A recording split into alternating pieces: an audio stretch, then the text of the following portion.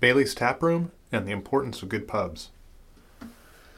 This is a Beervana audio blog. Please forgive verbal fumbles and stumbles. And when you're done listening, consider supporting the partners that make this site possible.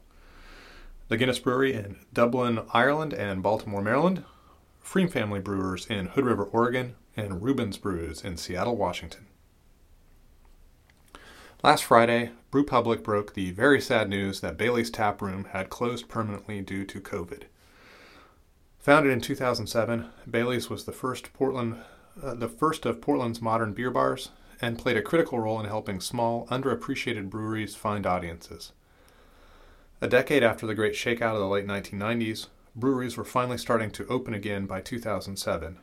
Many were specialized, Heater Allen, Upright, The Commons, or quirky, Breakside, Block 15, or located outside the city, Double Mountain, Ninkasi, Fort George.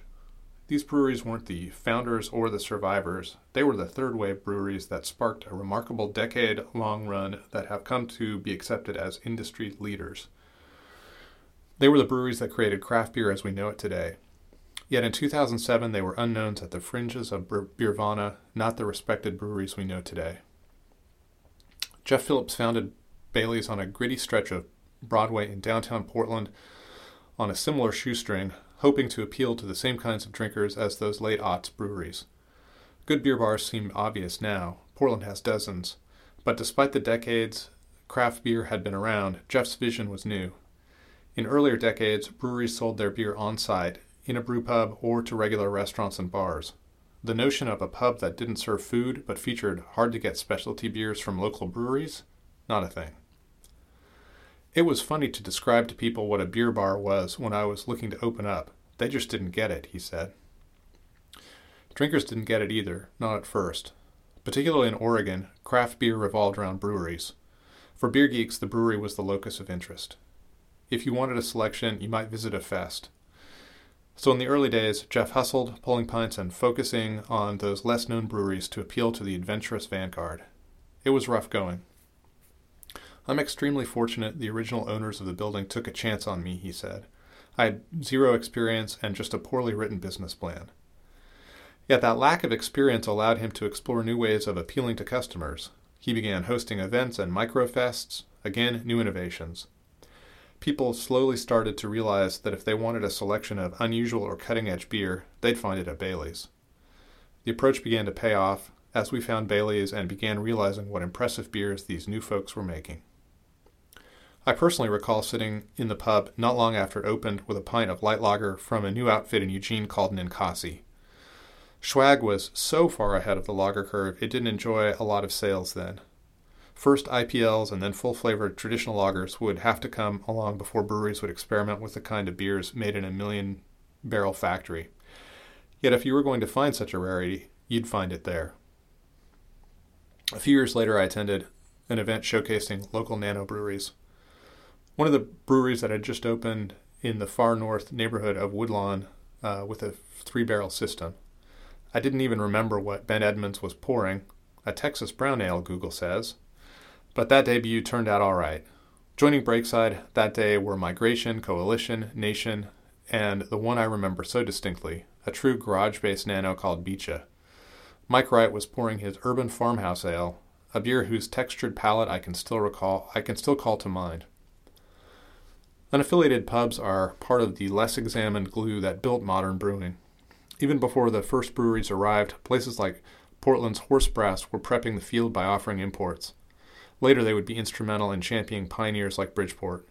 With Bailey's, new breweries were given critical oxygen and access to avid fans who would create a bridge to solvency. Jeff's tastes and interest perfectly aligned with where the market would go, and being on tap at Bailey's was a kind of validation. Clearly not every brewery he championed survived, but he gave each one a platform absent in the Portland of 2007. And survival itself isn't such a great benchmark either. What a joy the Commons, as Mike Wright renamed Beecha, was during its decade of life. Good pubs do so much. Beyond supporting local breweries and creating excitement for the beers they serve, they can become focal points and community gathering spaces. People don't just go to good pubs for beer, they begin to inhabit them. The outpouring of love for Bailey's on social media has been emotional and intense and stands as a testament to what Jeff created. Like any good pub, Bailey's was unique. The location, the ambiance, the faces, everything about it. And as such, it is irreplaceable. When he emailed, Jeff said something quite poignant. Bailey's has meant so much to me, he acknowledged. But the most heart-wrenching thing is reading the comments all over social media. Bailey's meant a lot to a lot of people, and I'm just devastated I didn't keep it going for them. I believe I speak for everyone when I say we don't blame you, Jeff. COVID has brutalized businesses downtown. We appreciate your work and the amazing memories you've left us. In Brewer's words, you don't have to take my word for how much Bailey's meant to local breweries. I reached out to some of those folks getting started when Jeff founded Bailey's to reflect on what it meant to them. Their comments illustrate just how important a single pub can be. Jamie Floyd and Ninkasi Brewing, founded 2006. Jeff was such a great influence on the beer culture downtown. All of the early pint nights there were super fun and always had a host of other brewers there. Reminded me of the Rose and Raindrop in that way. I had an apartment over on 14th and Morrison to help with all of the time I was spending in Portland, so it was just one of my locals when I was there, and would roll in after getting off the train from Eugene, and usually there would be industry friends or even just friends, and it was a trusted place for great options and new breweries and great conversations. One of my favorite spots to attend other people's events and taste their beers and share support. Jeff always had so many great ideas and loved sharing them with me and others, and that spirit of camaraderie is one of the very best parts of our industry and is part of what drew the general Portlander and tourists into its doors. I raised a couple in their honor yesterday. Matt Swihart, Double Mountain, founded 2007. Bailey's opened the same year Double did, back in 2007. In the beer world, the mid-2000s were emerging from a market that corrected to put the brakes on overbuilt breweries of the late 90s. Many of the larger craft brewers had extra capacity and were chasing the market by making lighter, less interesting, less hoppy beers, and that left a gaping hole for small, nimble, more aggressive brewers. Enter Bailey's to create a hip, tasty beer bar dedicated solely to those hard-to-find, one-off beers, sought after but rarely found. Jeff and company picked up seemingly every unique fresh offering that hit the streets. New brewers were flexing their muscles with fresh hop beers, barrel aging, sours, double IPAs, Belgian-inspired blends, and creating a buzz and energy around the more interesting, more deeply traditional approach to brewing, and the more revered. The energy of the tap room was fresh, with new approaches and new techniques, and gave homage that beer demanded the same respect of art and craft as any great wine or spirit or culinary perfection. Bailey's was one of those original outposts where you were lucky to get your beer on tap, knew it would get replaced quickly, and then delighted when you could get back on tap with your latest small batch creation. What I do know is that no matter the course of history or disease or war, there will always be a place to get a pint and commingle with friends to enjoy beer. Bailey's was a shrine to that way and will be sorely missed.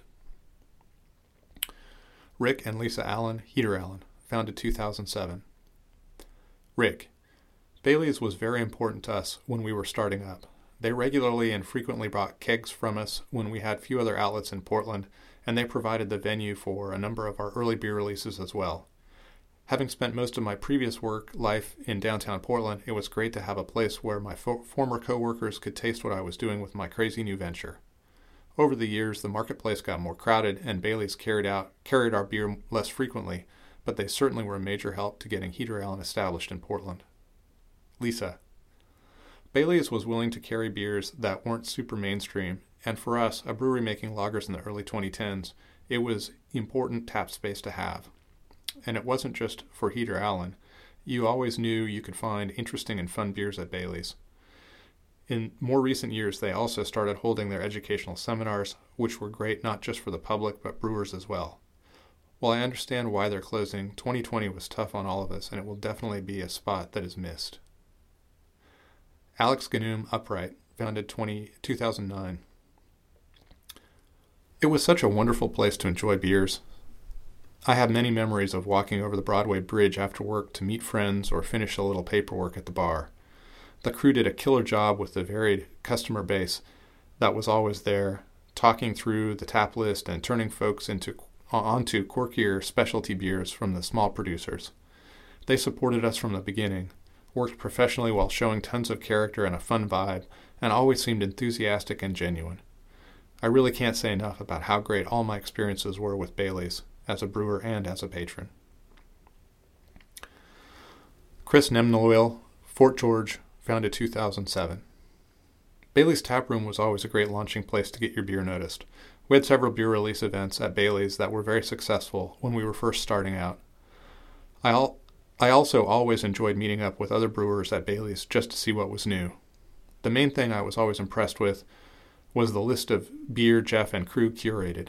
There was always something that stood out or was cutting edge by pushing a new beer style forward or reviving something I had never experienced. It will be a big loss. Ben Edmonds, Breakside Brewing, founded 2010. Bailey's played a huge part in getting the Breakside name out to our early pub beers in front of people. Jeff and his crew were leaders of the new wave of beer bar, part of a shift in pub culture and beer buying that gave producers a tremendous platform for showcasing new beers.